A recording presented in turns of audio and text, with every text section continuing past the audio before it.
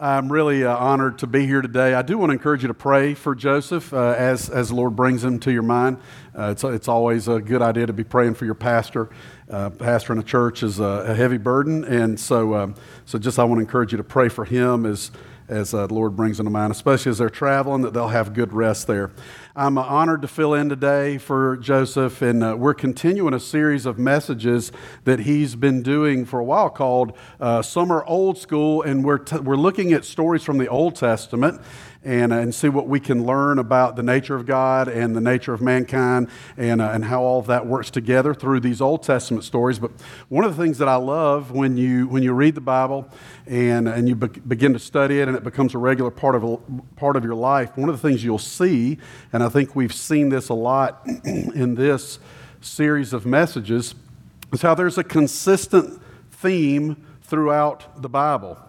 And how what happens in the Old Testament is not self-contained and by itself, that it's moving us towards something. It's moving us towards some very important things that happen in the New Testament. And sometimes I think maybe it's just me, but especially for those of us raised in the church and you hear a lot of stories and that kind of stuff growing up, there's a tendency sometimes, I think, where we can believe that in the Old Testament, God was one way, and then God's a different way in the New Testament, and somehow He changed, or maybe it's even a different God, or we just can't figure out how these two gods work together, or how they could be the same person. But one of the things that you see, like I said, as you continue to study God's Word, is you see where there is a consistent, that God is who He is, all the way from the beginning days of creation in Genesis, all the way through the end of Revelation and into today. And so this story we're going to read today from the Old Testament, we're going to see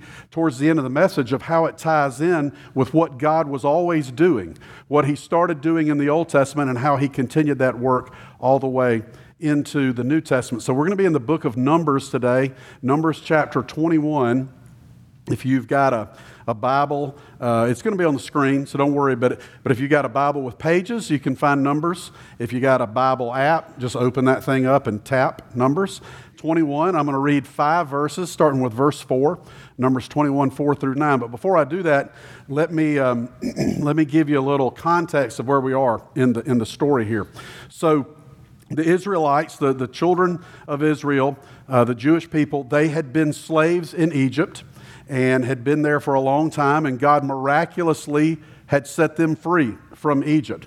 And you probably know some of those stories. And Moses, their leader, had gone to Pharaoh and had demanded that they be set free. Pharaoh didn't want to do that. So God begins to intervene with miracles and plagues and different things happening.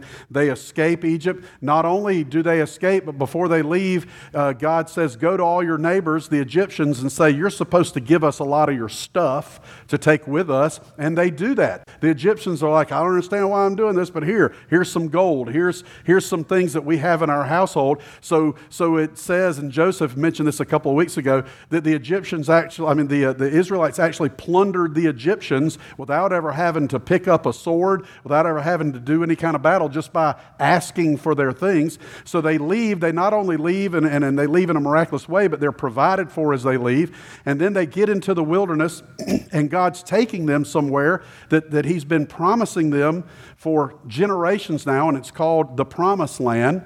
And they get right up to the edge of where they're supposed to enter the Promised Land, and there's excitement. We're going to go in, we're going to take it, and then they get scared.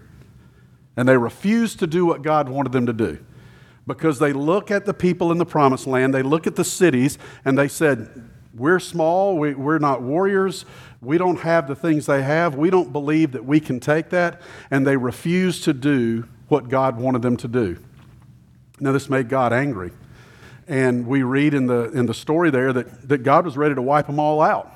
And Moses intercedes for the people, and he says to God, what will people say about you if you helped us escape from Egypt and you did all these miracles just to kill us out here in the desert? So God says, okay, here's what I'll do then. I'm not going to kill you, but none of these people will enter the Promised Land. Their children will, but this generation won't. So now we're at the point of the story in Numbers 21 where this is years later, and you've got these children of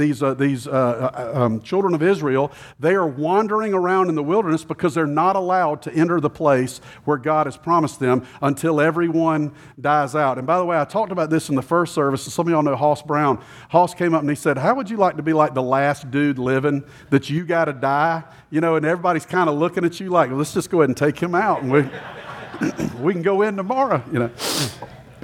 I like Hoss's perspective on that. So I'm gonna read these 5 verses of Scripture, Numbers 21, 4 through 9, so that you kind of understand now what's going on. It says this: Then they set out from Mount Hor by way of the Red Sea to bypass the land of Edom, but the people became impatient because of the journey. The people spoke against God and Moses. Why have you led us up from Egypt to die in the wilderness? There's no bread or water, and we detest this wretched food. Then the Lord sent poisonous snakes among the people, and they bit them, so that many Israelites died. The people then came to Moses and said, we have sinned by speaking against the Lord and against you. Intercede with the Lord so that he will take the snakes away from us. And Moses interceded for the people. Then the Lord said to Moses, make a snake image and mount it on a pole. When anyone who is bitten looks at it, he will recover. So Moses made a bronze snake and mounted it on a pole. Whenever someone was bitten and he looked at the bronze snake, he recovered. Now I'll go ahead and say it so you don't have to say it. You might be thinking it. This is weird, right? Isn't this weird? This is not a normal thing that happens in today's world. It's not something, you didn't hear any kind of story like that last week happening anywhere in the United States, anywhere in the world really. You didn't hear a story like this. This is strange to us. And since we've already established it's weird, let me even be weirder by telling you that the first big idea of today's message is this, and that is God judges sin. God judges sin. Now here's why I say that's weird to say today. Is we live in a culture where we don't talk about sin. I would be willing to bet you that this week coming up, unless you're talking to one of your friends who's a follower of Jesus, you're not, or unless you're listening to some podcast or, watching some documentary about, being a Christian, you're not going to hear the word sin. You're not going to hear the word sin on any of the things you watch on your screens. You're not going to hear anyone at work talking about sin. You're not going to have your supervisor, coming to you and saying, I need you to help me. We got a lot of sinful behavior going on with your coworkers. You're not going to hear that anywhere this week. We live in a culture, in fact, where I was reading recently where there was someone talking about that we need to retire the word sin, that it's old-fashioned. That the word sin and the word evil, they don't apply anymore, that we need to retire them. And I would just say to you, I would propose to you this morning that language and the way we talk about things matter a lot. Language creates culture. And we can't look at the things that are going on in the world. We can't look at the things, if we're honest, that are going on in our own hearts and come up with other words for them other than sin. People try to. People will use words like dysfunction. I even heard someone talk about misalignment. They were talking about something this guy did, and they said, there was a misalignment in his personality. And I'm like, listening to him, like, that's not a misalignment of personality. That's sin. It's very clear that what he did was sinful. But we don't like to hear that. We don't like to talk about it. But we worship a God and we follow a God who judges sin. And now this is that part of when I talk about growing up as a kid, you feel like God's one way in the Old Testament and God's another way in the New Testament. And we think sometimes about the Old Testament God being the judgmental God. But one of the things we know about God, who's consistent all the way through the Old Testament, the New Testament, and into today, one of the things that we know about God is that his very nature demands that he judge sin. Because God is a just God. And so if you're a God of justice, then things that are wrong, things that people intentionally do wrong, they must be paid for. That's what justice is. And so God's just nature demands that sin be paid for, that sin be judged. And so we don't like to think about that, especially we don't like to think about that for our own sin. Now, if we're honest, we do like to think about other people's sin being judged. And sometimes we even celebrate that and get excited about it. Every once in a while, or it seems like maybe more than every once in a while, there'll be a news story of someone who's, more important, richer, and more famous than us. And they'll get caught for something, whether it's, whatever type of behavior it might be, the way they're running their company or their personal relationships, whatever's going on there. And they'll get in trouble for that. And sometimes they'll have to go to jail. There'll be trials. There'll be indictments, all these things. And sometimes we love to hear that. Yeah, I knew all along that guy wasn't who acted like he would be, or I knew she was really like that. And so sometimes we celebrate other people's sin being judged, but we don't like our own sin being judged. But we serve and we worship and we follow a God that judges sin. And we see that in this story. So let's look at some of the things that the reason God brought his judgment to the children of Israel in this story. So the first thing that we see there is that they were impatient with God's timing. They were impatient with God's timing. Look at verse 4. It says, "Then they set out from Mount Hor by way of the Red Sea to bypass the land of Edom, but the people became impatient because of the journey." Now they were anticipating entering the promised land, and now they're not there, and they're wandering around. And here's why they became impatient, is because the direction they were going was not the right direction. So it says there that they went by way of the Red Sea to bypass Edom. This was backtracking from the way they were going. It would be like right outside this, if you go through these walls right here, you get to Wade Hampton Boulevard, which all of you drove on today, and all of you probably drive on a lot, like most of us do. Now, if you're from around here, if you go that direction on Wade Hampton Boulevard, where will you end up? You can say it out loud. Greenville. If you go that direction on Wade Hampton Boulevard, where will you end up? Spartanburg. Everybody knows that lives around here, right? Now, let's say today after service, I'm like, hey, why don't you ride with me? I'm going to go to Greenville. And you're like, okay, that's cool. So we get in my car and I get here to the Wade Hampton and I turn left. You're thinking, all right, that's not the way to Greenville. But you're thinking Cliff probably is going to go down, get on I-85 or something, who knows what he's doing or whatever. And then I just keep going. Next thing we're in Lyman, and you're like, hey, I thought we were going to Greenville. Hey, every time I go to Greenville, I go by way of Spartanburg. Isn't that the way you go? That wouldn't make sense, would it? No, because we'd be backtracking. We'd be going the wrong direction. And so we see in this story here, now, the Israelites didn't have GPS. They didn't have phones with GPS on it. They didn't have printed maps. But there were enough people, I don't know if it was all of them, but there were enough of the Israelites that knew the area, that knew they were going the wrong direction.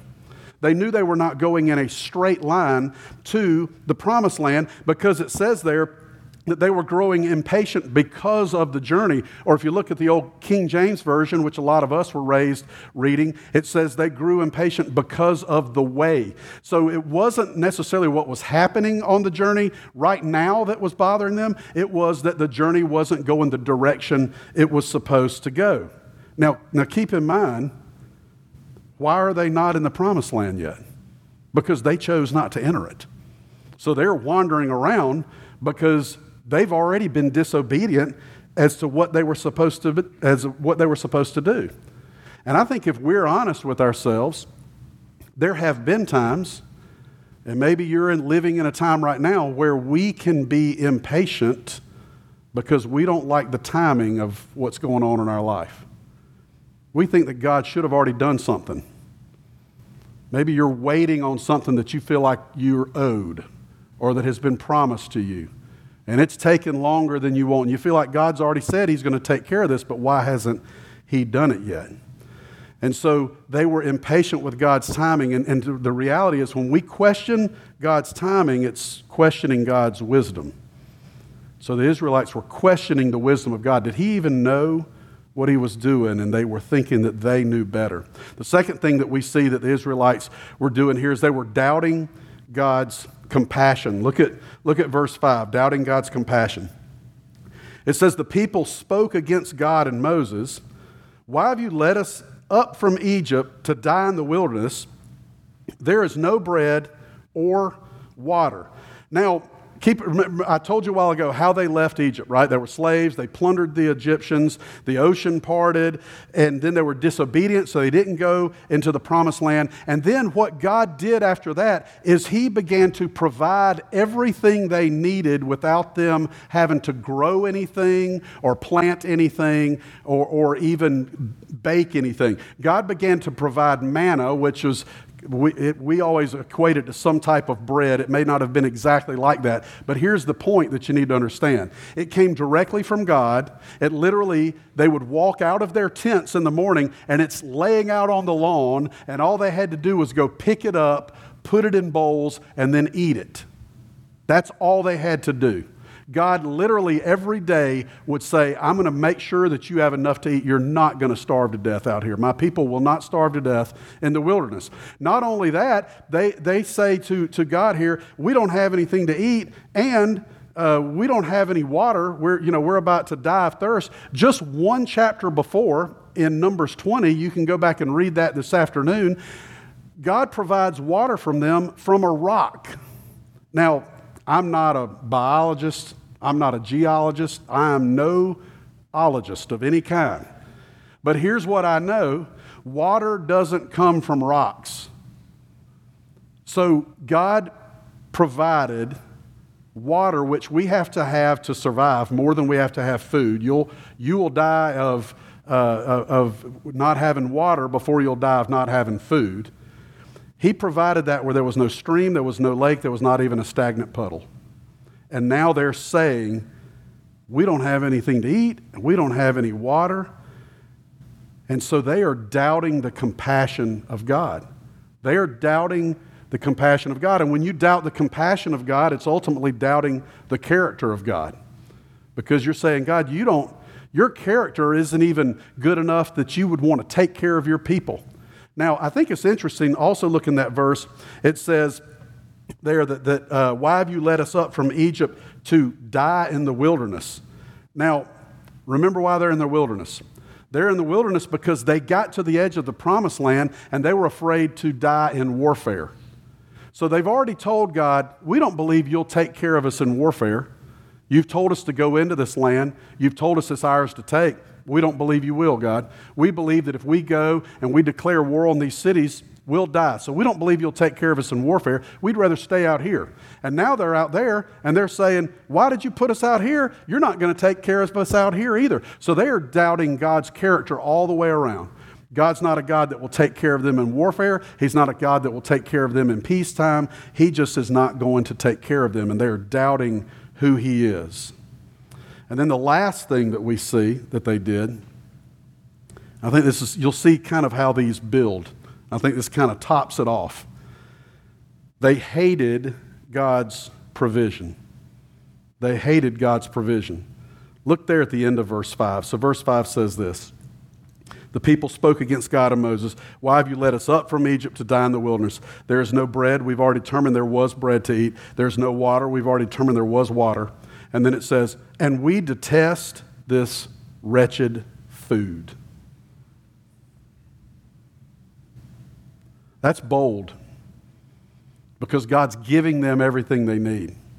I kind of think about this as like going on a trip as a kid. Now, I'm going to give me an old man moment here for a minute. I'm not that old. I do get AARP magazines, though. Those started a few years ago.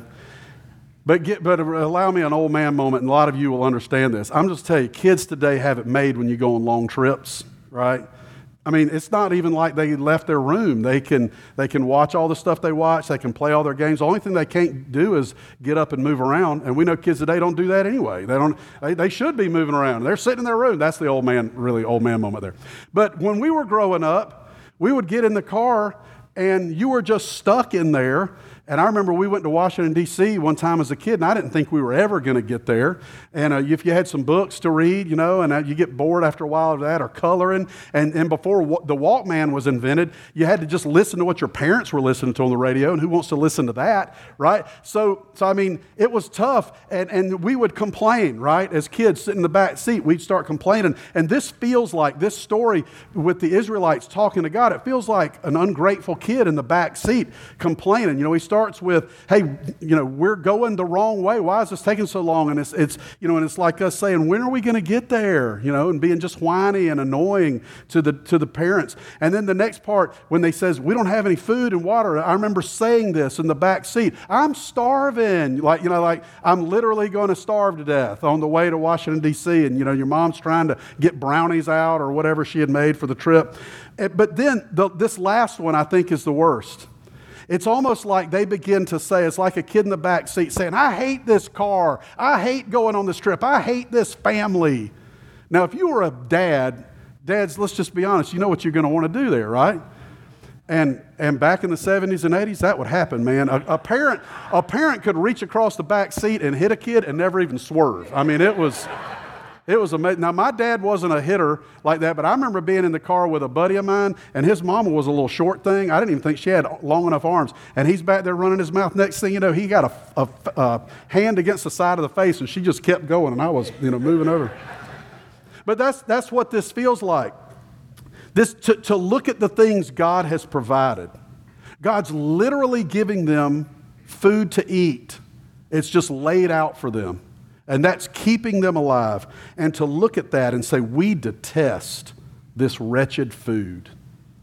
We hate what you're giving us. It's keeping us alive, but we hate it. They didn't say, God, could it be a little spicier? I like my manna with a little bit of cayenne pepper in it. No, they're saying they hate it. They hate the very provision that was keeping them alive. They were treating the gift of God with just complete disdain. So I don't think it's a coincidence that after verse 5, we get to verse 6, which says this. Then the Lord sent poisonous snakes among the people, and they bit them so that many Israelites died. Now, the message is really clear here, and we don't need to miss it. This was not an accident. The Israelites didn't wander into a bed of snakes. Keep in mind that this was over 1 million people, the Israelites at this time. And it says many Israelites died, so I don't think it's like we just had one rogue snake that bit a couple of folks. This was from the hand of God. We talked earlier that God judges sin, that God's very nature demands that sin be paid for.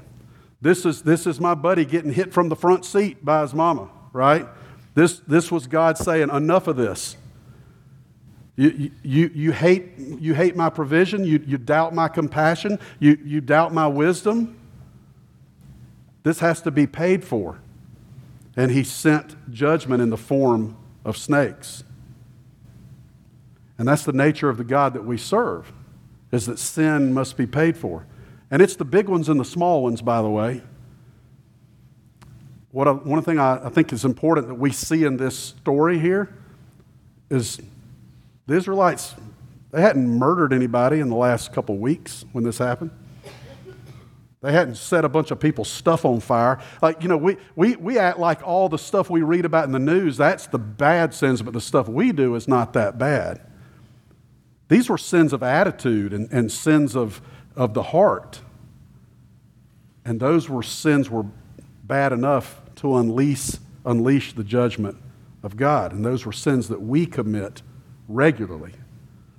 Sometimes we doubt God's compassion. Sometimes we question God's wisdom. Sometimes we even can hate God's provision, things that He's given us. So let's get to the second big idea. And it's not going to seem like it can work with the first big idea. So the first big idea is God judges sin. The second big idea is that God is merciful to sinners. God is merciful to sinners. God judges sin. His nature requires it. But God also is a loving God that is merciful to the people that need to be judged, merciful to sinners. Look at verse 7. So after the snakes are out there, people are getting bit, people are dying, it's chaos in the camp. And then verse 7. The people then came to Moses and said, "We have sinned by speaking against the Lord and against you. Intercede with the Lord so that He will take the snakes away from us." And Moses interceded for the people. Now, I think that very first part of that verse, that phrase is really important. The people came to Moses and said, "We have sinned." They didn't come to Moses and say, "Hey, look, just let God know we didn't really mean it. I mean, let God know, hey, the way I was raised, you could complain about your food and not get in trouble. I don't understand what the deal is." They didn't try to justify their sin. They didn't try to whitewash their sin. They didn't try to act like it was someone else's fault. They came with a spirit of confession to say to God, "We're wrong. We've done this. We're guilty of it. No one else. We're not blaming anyone else. It's just us. And please help us. Please take this judgment away." Ask God, Moses, ask him if there's anything that can be done to stop this. And what God chose to do next was unlocked because of that confession. See, I believe, and I think the Scripture teaches that the path from justice to mercy begins with confession. The path from the justice of God into the mercy of God begins with us recognizing that God is a loving God, and we confess our sins to Him and ask Him to save us. The path from justice to mercy begins with confession.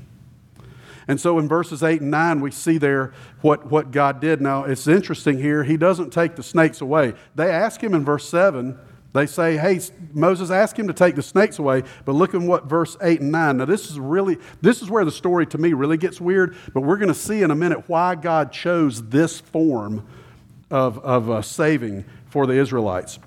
It says, "Then the Lord said to Moses, 'Make a snake image and mount it on a pole. When anyone who is bitten looks at it, he will recover.' So Moses made a bronze snake and mounted it on a pole. Whenever someone was bitten and he looked at the bronze snake, he recovered." Now, again, people are still getting bit by snakes, which is painful. So this is a little sidebar here that we don't need to miss when we talk about God judging sin and the way sin works in our lives. That God's mercy will triumph over our sin. But when we've sinned, we almost always, 99.9% of the time, we still have to pay the consequence of those sins.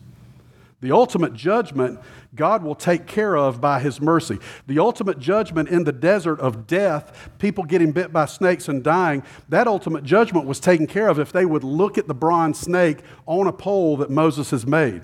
But the pain of getting bitten by a snake, the fear of a snake coming out from under something and biting you, that remained for a little while because of their sin. That was the consequence of their sin. It would be like if you read in the news tomorrow, let's say I lose my mind this week, right?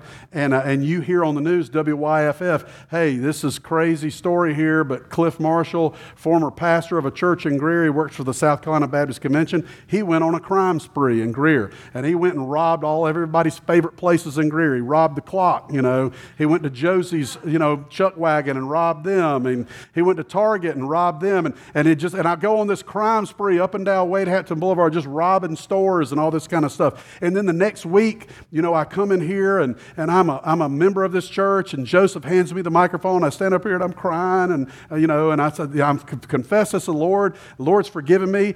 A lot of y'all would forgive me because you'd be like, I don't know what happened to Cliff, but he's a pretty good guy, and he confessed his sins, and we're going to forgive him, but just keep your wallets to yourself, when he's around, kind of thing. And so you would probably forgive me, but you know who's not going to come along and say, "Hey, don't worry about it, it's no big deal"? The city of Greer, the police department.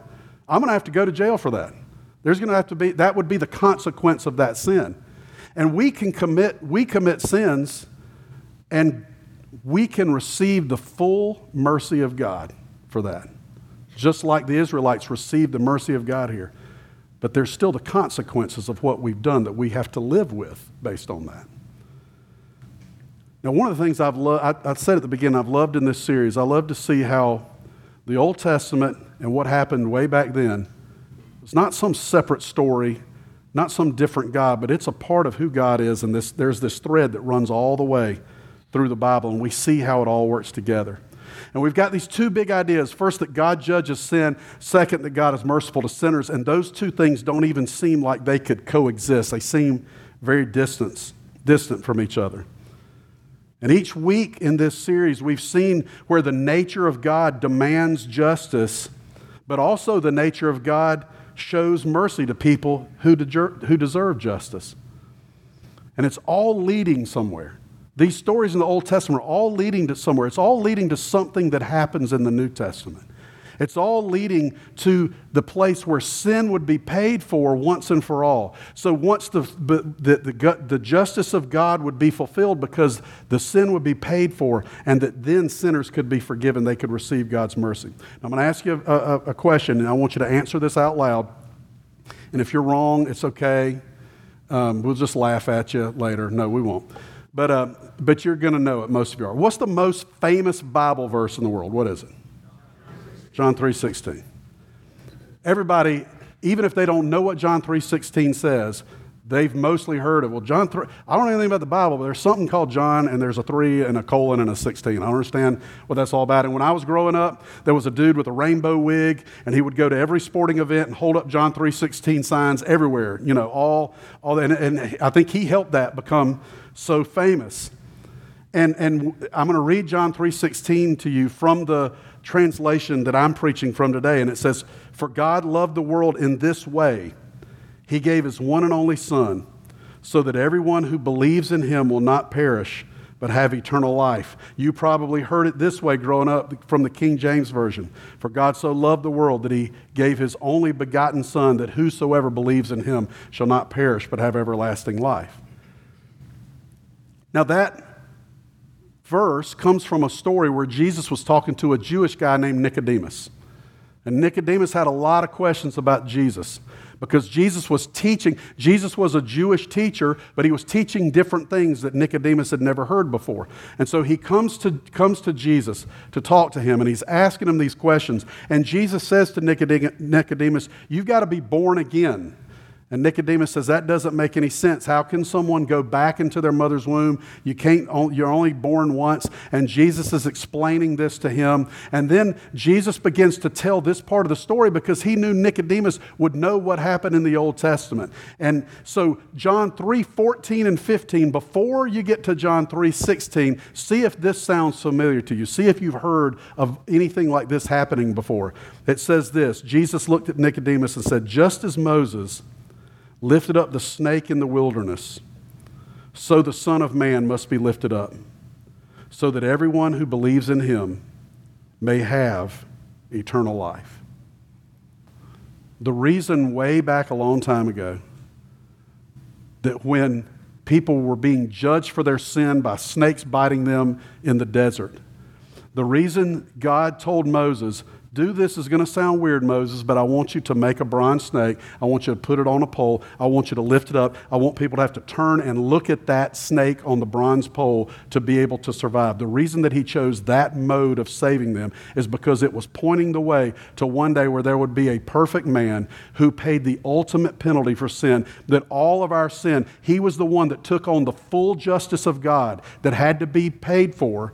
He took it on himself. He was put on a cross. He was lifted up. And if we look to him on that cross, then we can have mercy for our sins. That's why God did it that way back then.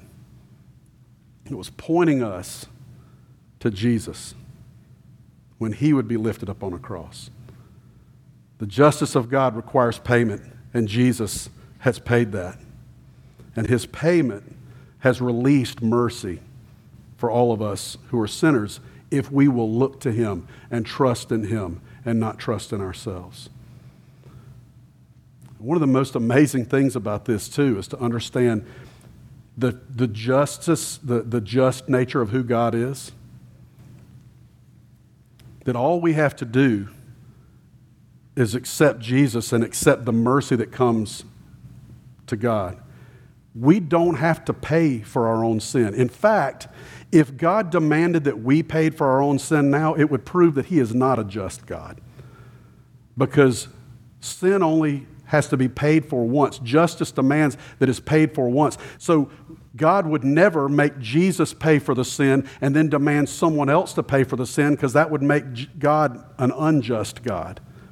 But a just God says sin is paid for one time and it's been covered by the perfect man, Jesus.